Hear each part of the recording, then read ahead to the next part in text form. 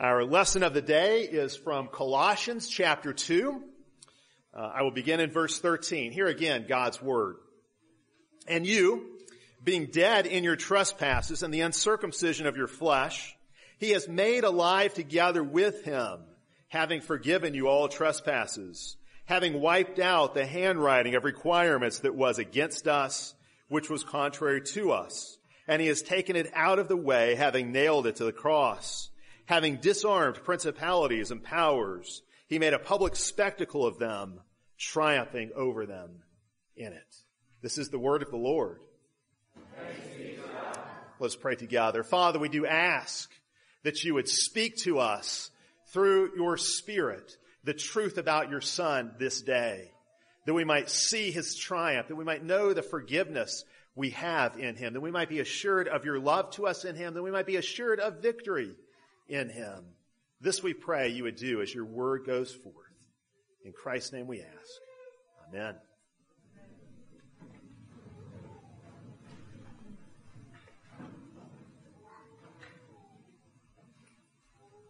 J.R.R. Tolkien's masterwork is Lord of the Rings. And if you know anything about Lord of the Rings, you know that it is set in the fictional world of Middle-earth.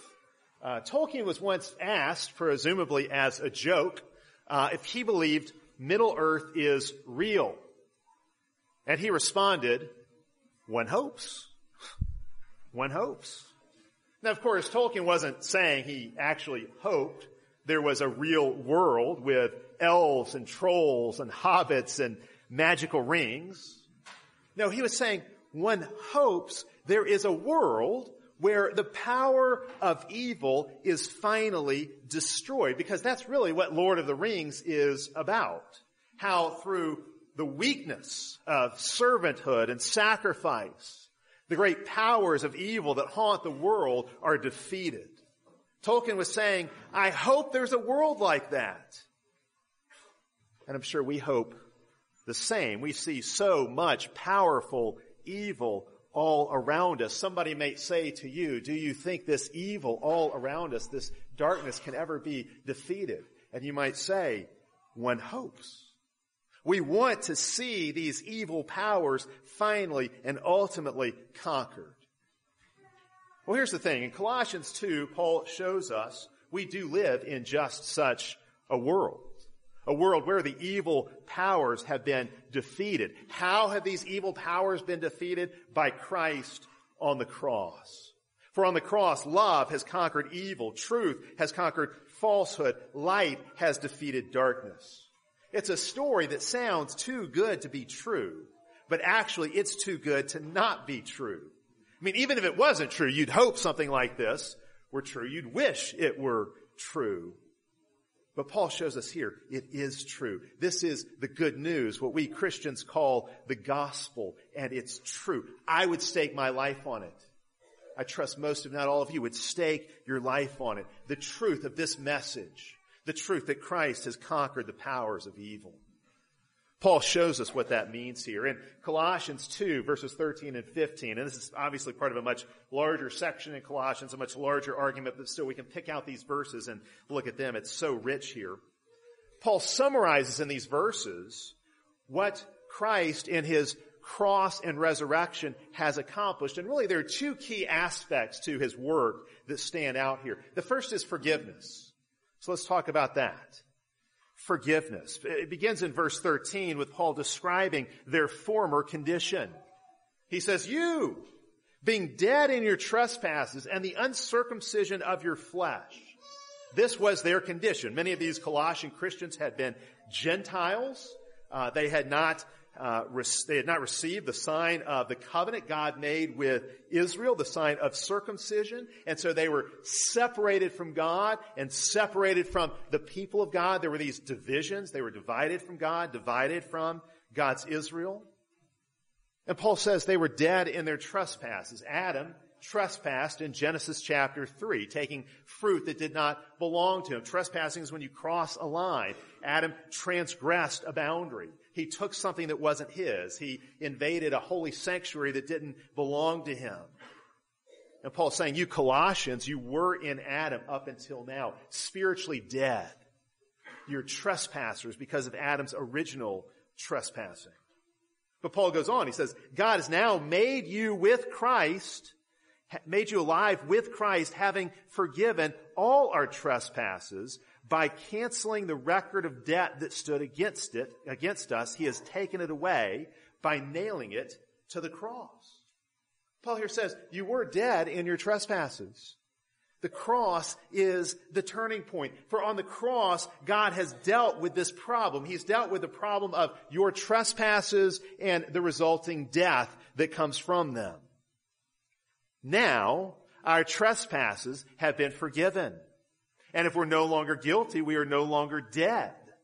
So in forgiving sinners, God has also brought sinners to life. In forgiving dead sinners, God has also brought dead sinners to life. But how has God done this? Paul explains. He has taken the record of our debts and nailed it to the cross. Now, what is this written record of our debts? Some think the written record here are the accusations of the law against us, perhaps the curses of the law itself being a handwritten document that stands against us. Others see it as a record of our sins. It's a record of all of our wrongs. And to me, that even though I think both are possible, that seems a little bit more likely. It's a record of our sins. Paul's using a metaphor here. It's as if God had a written log of all your sins, and he took that written record of all your sins, and he nailed it to the cross. Those are debts you owed. The record of our debts is the record of our sins. So think of everything you've ever done wrong. I mean, I know you can't do that in the middle of this sermon. You can't do that really at all. But think of everything you've ever done wrong in thought, word, and deed. Okay. And then multiply that several times over, because there's all kinds of sins that you've committed that you don't even know about, that you're not even aware of. Every sin you've ever committed. God took that long, long list of wrongdoings, the record of your debts, that massive IOU you could never repay. He took that whole thing and he nailed it to the cross, and it died with Jesus. And that record of your wrongs now has paid in full, stamped on it in his blood. Your debts have been canceled. The written record against you, the record of all your wrongs, the record of your debts, it's all been canceled. You've been set free from those debts. We were bankrupt, but Jesus, in his infinite riches, has covered our debt with the priceless payment of his blood. That was the only currency worth enough to cover our debts. There's no amount of silver or gold you could pay to cover your sin debts. Only the blood of Jesus, as the God-man, blood of infinite worth, could cover our debts and pay what we owed. Christ took what was ours, our shame, our guilt, our sin, our death sentence, our wrath, our hell, our debts, and he's given us what is his glory, his righteousness, his life, his love, his inheritance, his riches. He's given it all to us. This is how Martin Luther put it. He said, Christ, you are my sin and my curse, or rather, I am your sin and your curse, your death and your hell. And you are now my righteousness, my blessing, my life, my grace, my heaven. That's exactly what God has done on the cross. Because we're united with Christ, all that is his is now ours. All that was ours, he's taken it on himself and dealt with it. And so your sins have been blotted out. The record of your sins has been erased. It's interesting. In Numbers chapter 5, there's a really obscure law. I don't know if the Israelites ever followed this out or not, but it's very interesting. A woman who is accused of adultery she's accused by her husband of adultery. She has curses written in a book against her. And the priest writes out all of these curses against her in a book. And then he takes some water from the temple and he uses that water to wash away all the curses. And that may be the picture here we have when Paul says our debts have been blotted out. The curses against us have been washed away by the blood of Christ. Washed away, we could say, by the waters of baptism. Paul just mentioned baptism right before in the verses immediately preceding. In the waters of baptism, God washes away the record of your debts. Those debts are blotted out. That's the good news. The handwritten bill of debts against you has been wiped out. Now, how does that make you feel to know that? Amen. Amen. How does it make you feel to know that this is true for you? It's too good to be true. It's news that we just can't even take it all in. It brings such joy. If you really understand it, you can't help but smile and rejoice in this, to know that this great burden of sin and debt has been lifted. You know, if you've got a mortgage and somebody came along tomorrow and paid it all off, you'd be pretty excited about that. If you had a credit card debt and car payment, somebody came along and paid off all those debts, you'd be pretty excited about that. You would jump for joy. Well, you had a much bigger debt than that, a far more crushing load of debt, and it's all been paid. It's been blotted out. You were on death row, but now have been pardoned. You were terminally ill. The doctor said there's nothing that can be done for this patient, and now you've been healed. You were in a debtor's prison, but now you've been released with no further payments owed. It's hard to do better than that. It's hard to find better news than that. But you know what? It does actually get better, because there's more here. Paul shows us another dimension of what Christ has accomplished. It is a more complicated dimension, but it is every bit as essential to the good news. Paul here, in a sense, takes us behind the scenes of Calvary, behind the scenes of the crucifixion, to show us what was really happening when Jesus died and when, as the Creed puts it, he descended into hell. Things that were going on that we couldn't see. Angels and demons could see them, but we can't see them. So Paul tells us about them. For us, the cross means forgiveness, but what did it mean for the principalities and powers? It means they've been defeated. It means they've been overcome and subdued. Now, before we unpack what all that means, we have to ask, what are these principalities and powers? It's actually striking how often the Bible uses that language of principalities and powers. What does it mean? Are these human powers? Is this a way of describing human authorities and rulers? That would seem to be part of it. In 1 Corinthians chapter 2, verses 6 through 9, Paul speaks of the rulers of this age as those who crucified Jesus. And so it seems to be referring to Herod and Pontius Pilate, and perhaps even the Jewish leadership as well. These principalities and powers, these rulers of this age, those who exercise civil and ecclesiastical authority, they had a kind of power that had been entrusted to them or delegated to them by God. They're included in some way, I think, in this language of principalities and powers. But we have to ask, is there something angelic or demonic about these powers? Because that would also seem to be a part of it. Certainly, if you go back to the Old Testament, you find a great deal about these angelic and demonic powers, and especially how they are associated with different nations. So there's a really interesting passage in Daniel chapter 10. You can go read it. It talks about the prince of Persia, and he does battle with, he's some kind of angelic being, does battle with another angelic being, Michael. And it seems that there's this angelic prince of Persia, some kind of angel figure, heavenly being that is associated with the nation of Persia. And then there's Michael, who seems to be, he's called the chief of princes. He seems to be associated with Israel. And somehow, interactions taking place on earth and in history are in some way mirrored by, or perhaps even driven by, what's happening in this unseen angelic realm. If you go to Deuteronomy 32, it indicates that when God divided up the nations, that angels, fallen and unfallen angels, were in some way assigned to the different people groups that would emerge in human history. In Isaiah 24, God speaks of punishing, yes, kings on earth, but also powers in the heavens, that when the kings on earth are being punished, the heavenly powers associated with them are punished as well. It's all very strange. It's very strange to us. I mean, we don't know much about the angelic world or the demonic world. We don't know how angels and demons interact with history and with nations and in our own lives. There are little clues, little bits and pieces here.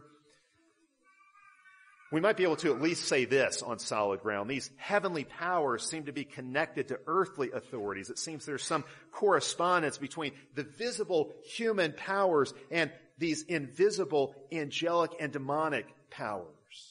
And when Paul speaks of the principalities and powers, this seems to be at least part of what he has in mind, these angelic and demonic powers that are very much engaged with us in history and who influence and shape human history in various ways, even though we can't see them and even though much about it remains mysterious.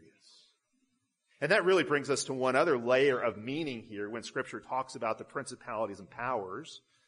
I think it's not just human authorities and angels and demons, but it also seems to be connected to different aspects of human life, institutions and ideologies and structures that shape human life and society and culture. In fact, it's interesting, a few verses earlier in Colossians chapter 2, Paul mentions vain philosophy. This vain and speculative philosophy, this ideology that the Colossians were being influenced by, that is not of God, that does not correspond to God's truth, that's not rooted in God's truth. But this vain philosophy, this ideology becomes a vehicle or a tool for spreading demonic darkness. And we so often see this in the world around us, where it seems like there are trends and ideas and fashions and movements that will sweep through a culture and that will wreak all kinds of havoc and destruction, in some way bringing order and direction to human life, but also marring and disfiguring human life. And so in this sense, we can say the principalities and powers are different aspects of the creation that have been captured by forces of darkness and, in a sense, take on an idolatrous nature. They have idolatrous pretensions associated with them, and so they distort and disfigure human life.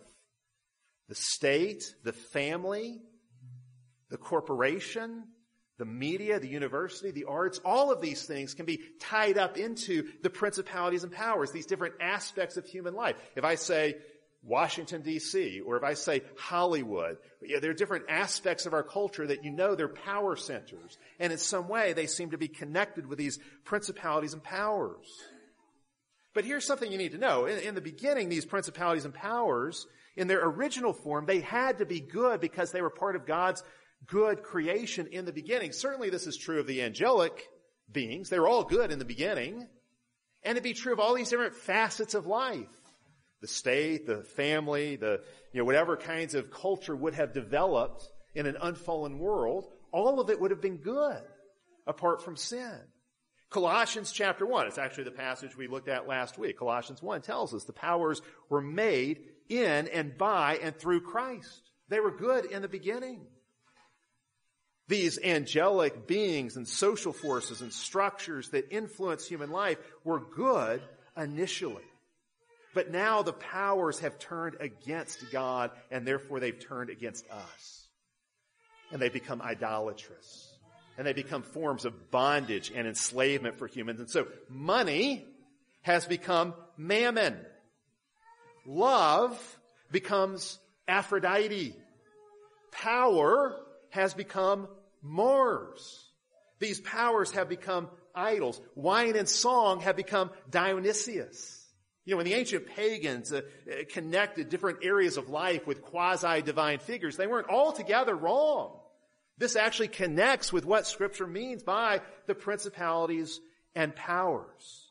Demonic and idolatrous powers have infested all of human life. Of course, the first power to rebel was Satan, as we know him, an archangel who turned into a demon as he tempted Adam and his wife in Genesis 3, leading them away from God.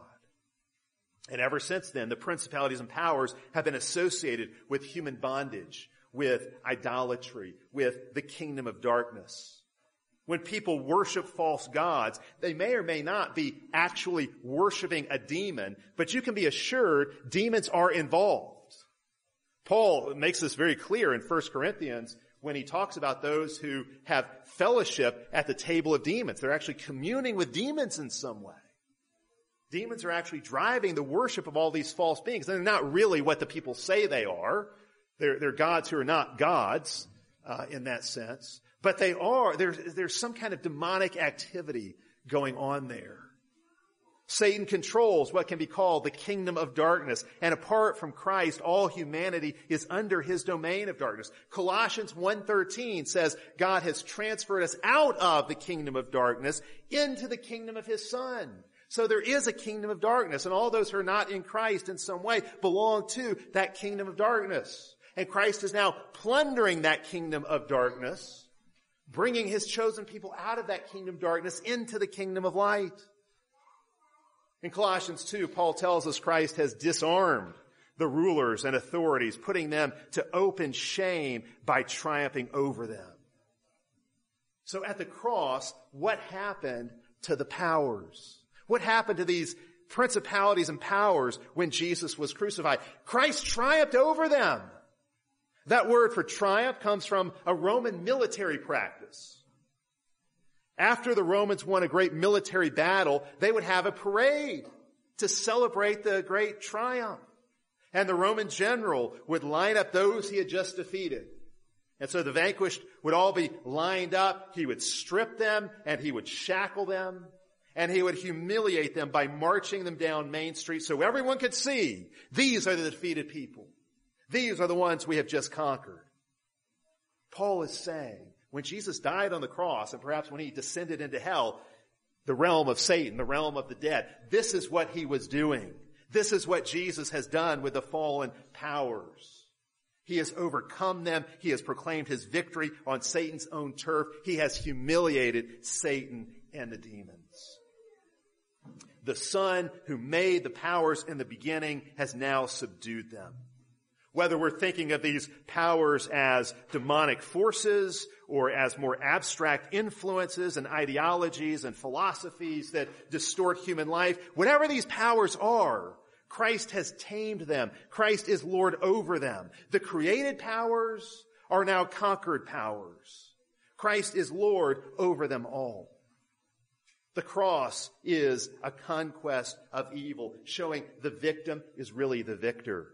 The resurrection is a conquest of evil, showing the powerlessness of the powers. The ultimate power of the powers was death, and Christ has now defeated death.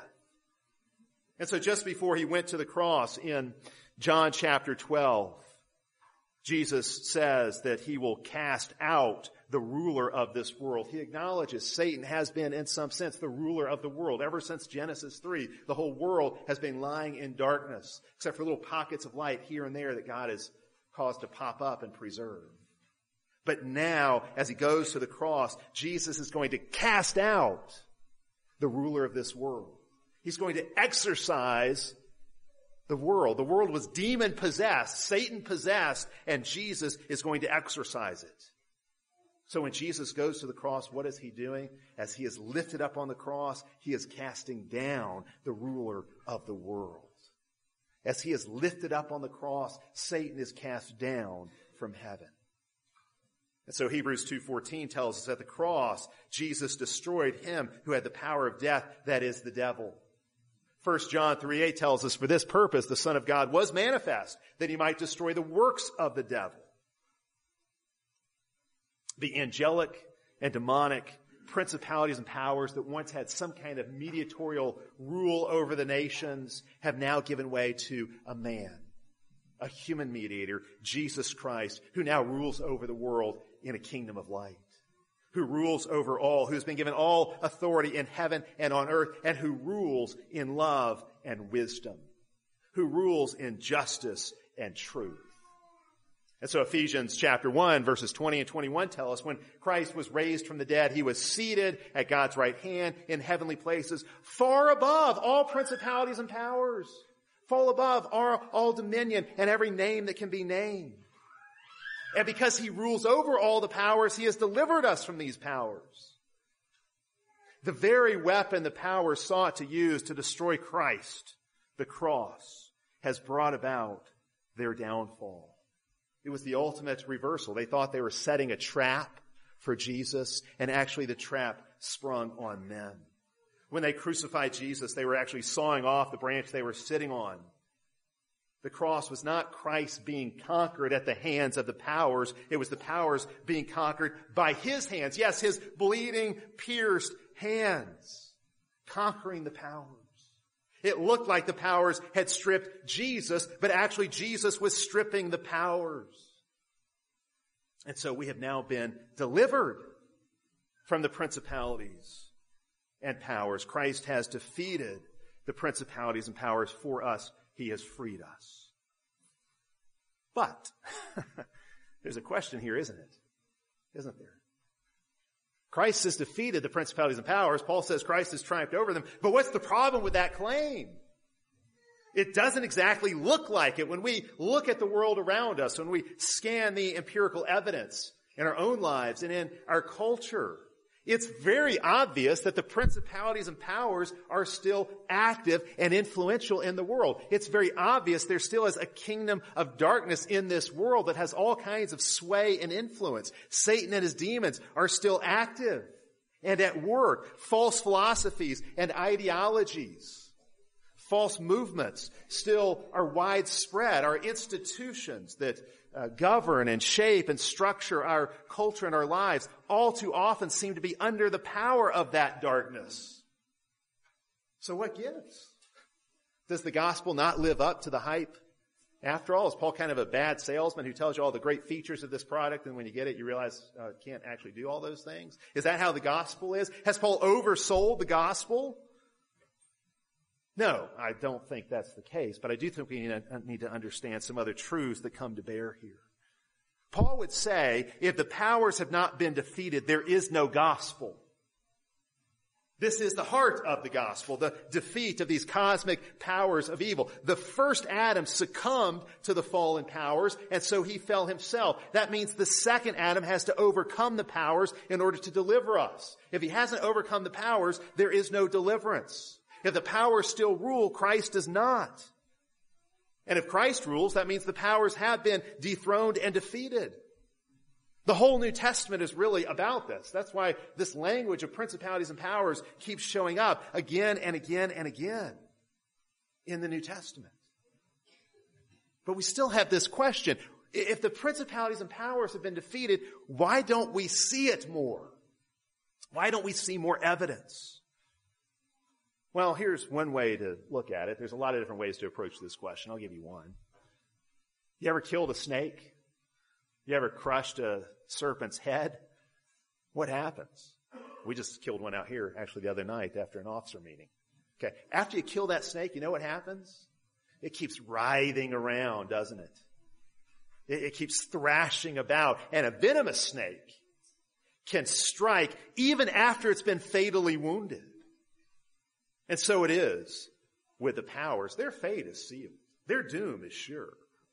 But they're still thrashing and writhing about, disarmed, but still dangerous. Defeated, but still dangerous. And so Paul says things like this in Romans 8, 38 and 39, as Paul is giving us great assurance, piling one promise of assurance on top of another, one promise of victory on top of another. Paul says nothing can separate us from the love of God in Christ Jesus. Paul says there are all kinds of things that are going to try to separate you from the love of God in Christ Jesus. And among those things that will try to separate us from the love of God in Christ Jesus are the principalities and powers. They'd like to, but Paul says they can't, which means they're active, even though their efforts will ultimately be futile. They will seek to separate us from the love of God in Christ, but they will fail, along with all those other opponents of the church, of the people of God. Paul tells us in 1 Corinthians 15, verses 24 to 26, that the powers are presently being subdued by Christ, that this is a process. Yes, he definitively won the victory on the cross, but now progressively it gets worked out in history. It doesn't happen all at once. Just like when the Canaanites were driven out of the promised land, when the Israelites took over the promised land, it didn't happen all at once. It took a really long time to drive the Canaanites out. It was a process. The land definitively belonged to Israel, but there were still Canaanites in the land who had to be dealt with. And so it is. Jesus is Lord. He reigns over all. But those principalities and powers are like the Canaanites that still have to be subdued.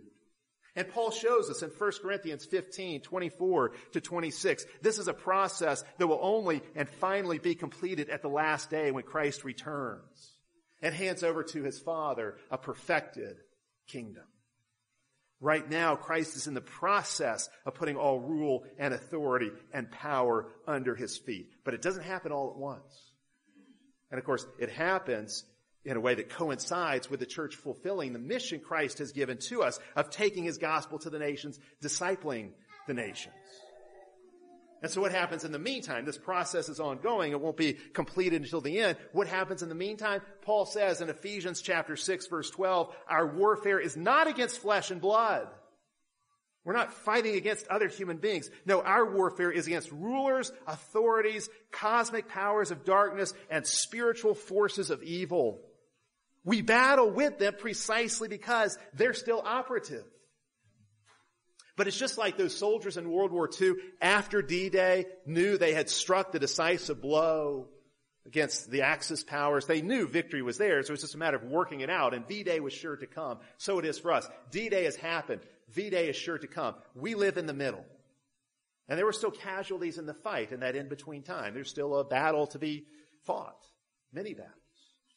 We're still dealing with a dangerous enemy, but we're dealing with a defeated enemy. So how do we contend with these defeated but still dangerous powers and principalities?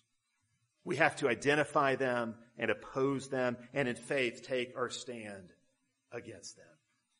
Think about what it was like for the early Christians. The Roman Empire demanded Christians submit to its power. So here's the great model of the principality and power in the ancient world, the Roman Empire. And the empire demands that Christians submit to its power and show the empire unconditional allegiance. Caesar himself demanding worship. Oh, sure, Christians can worship Jesus. Every people group's got their own God. And if you want to worship Jesus, that's fine. So long as you will also worship Caesar. Burn a little pinch of incense to Caesar and then everything will be okay. Because then we'll know you're one of us and you really belong to the empire. But the Christians refused. They would not go along to get along. Instead, they planted themselves like a rock in a fast-moving stream. They saw Rome's statist idolatry for what it was. And they exposed its false pretensions. And of course, Christians were persecuted for this. Whenever the principalities and powers are threatened, which they often are when Christians are faithful in their testimony to Jesus, whenever the principalities and powers are threatened, they fight back by persecuting the church. But that persecution always backfires. Tertullian, the church father, understood this well. He said, the blood of the martyrs is the seed of the church. He says, the more you mow us down, the faster we grow. And so the church becomes this unstoppable force when she's faithful. Well, what happened with the early Christians in the Roman Empire over time? Because the Christians refused to bow to Caesar, Caesar bowed to Christ. Christians, without raising a single carnal weapon, without ever having a ballot box they could vote in, brought Rome to the ground. They brought Rome to its knees. In the time of Constantine, the persecution stopped. The emperors began seeking to reshape the empire, however imperfectly, and I'll stress that, certainly it was imperfect, but they began to reshape the empire in Christian ways, and so slavery and prostitution were eradicated. These foundational practices of the ancient world were eradicated. A doctrine of just war was developed, and the empire became more humane. At least for a time, the powers were largely Christianized, at least in principle. And that's the thing to remember here.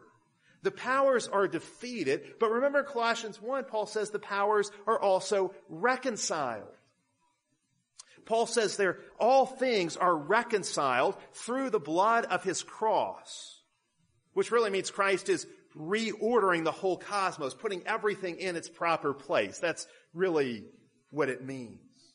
And that means some of the once hostile powers, some of the powers that were once hostile to God and to his people, can be pacified and transformed. The once hostile powers can actually become Christian powers and even become instruments of Christ's kingdom. Rather than belonging to the kingdom of darkness, they can become instruments of the kingdom of light. And so what do we see With the Roman Empire, we see Jesus de-divinizing the state. And so now the state can become an instrument of true civil justice, and at times actually has approximated the justice of Jesus. In Jesus, the idols are cast down. Take the idol of the family. The family can become an idol. Jesus has de-divinized the family for many in the ancient world, and actually for many today. Tribe and clan, blood and soil become a power that holds people in bondage. And it drives what we call identity politics and the racism that we associate with that. Any kind of racism or idolatry of people group. The powers are behind that because that's what the powers want to do. The powers want to divide us and turn us against one another. Jesus has de-divinized the world. And so in Jesus, mammon can become merely money once again. No longer an idol, falsely promising happiness and security, but a tool to be used for good. In Jesus, Aphrodite has been defeated, but that doesn't mean we become sexless, passionless creatures. No, it means now sex, love, and romance can be reclaimed for the truth, and the beauty of God's design for our sexuality and marriage can be received as true gifts. In Jesus, Mars can be defeated. And so now power can be used not to promote wicked forms of violence, unjust forms of violence, but rather that power can be used to defend the weak and the helpless. In Jesus, Dionysius has been defeated, but that doesn't mean we give up all wine and music. No, it means we reclaim them for Christ's kingdom, enjoying them in accord with His design. Christian, you have been set free from bondage to the principalities and powers. You are freed from slavery to anti-biblical ideologies and philosophies. You're freed from slavery to fads and fashions. You're freed from slavery to human traditions, freed from slavery to the tribalism of blood and soil, clan and country. You're freed from the idolatry, the bondage of statism. You're freed from the bondage of public opinion. You're freed from the slavery of the fear of death, freed from slavery to Satan, freed from slavery to the power of sin, freed from slavery to darkness. You're free to live in Christ's kingdom of light. Let's give thanks together. Father, we do thank you. We thank you for Christ Jesus, for the forgiveness He brings us, that the record of our wrongs has been blotted out. The law's accusations, the curses that were due to us have all been washed away and erased. And Father, we thank you too that Christ has triumphed over the principalities and powers, that a new human race, a new humanity is being formed in Him, a united humanity in Him. Father, may we live out our role in this new humanity that is the church. Father, we know that the first Adam was overcome by the powers. We know the last Adam has overcome the powers. May we give our allegiance to Him and not to the powers. May we see Him as the ultimate power, the one who has all authority in heaven and on earth. This we pray, giving you thanks in His name. Amen.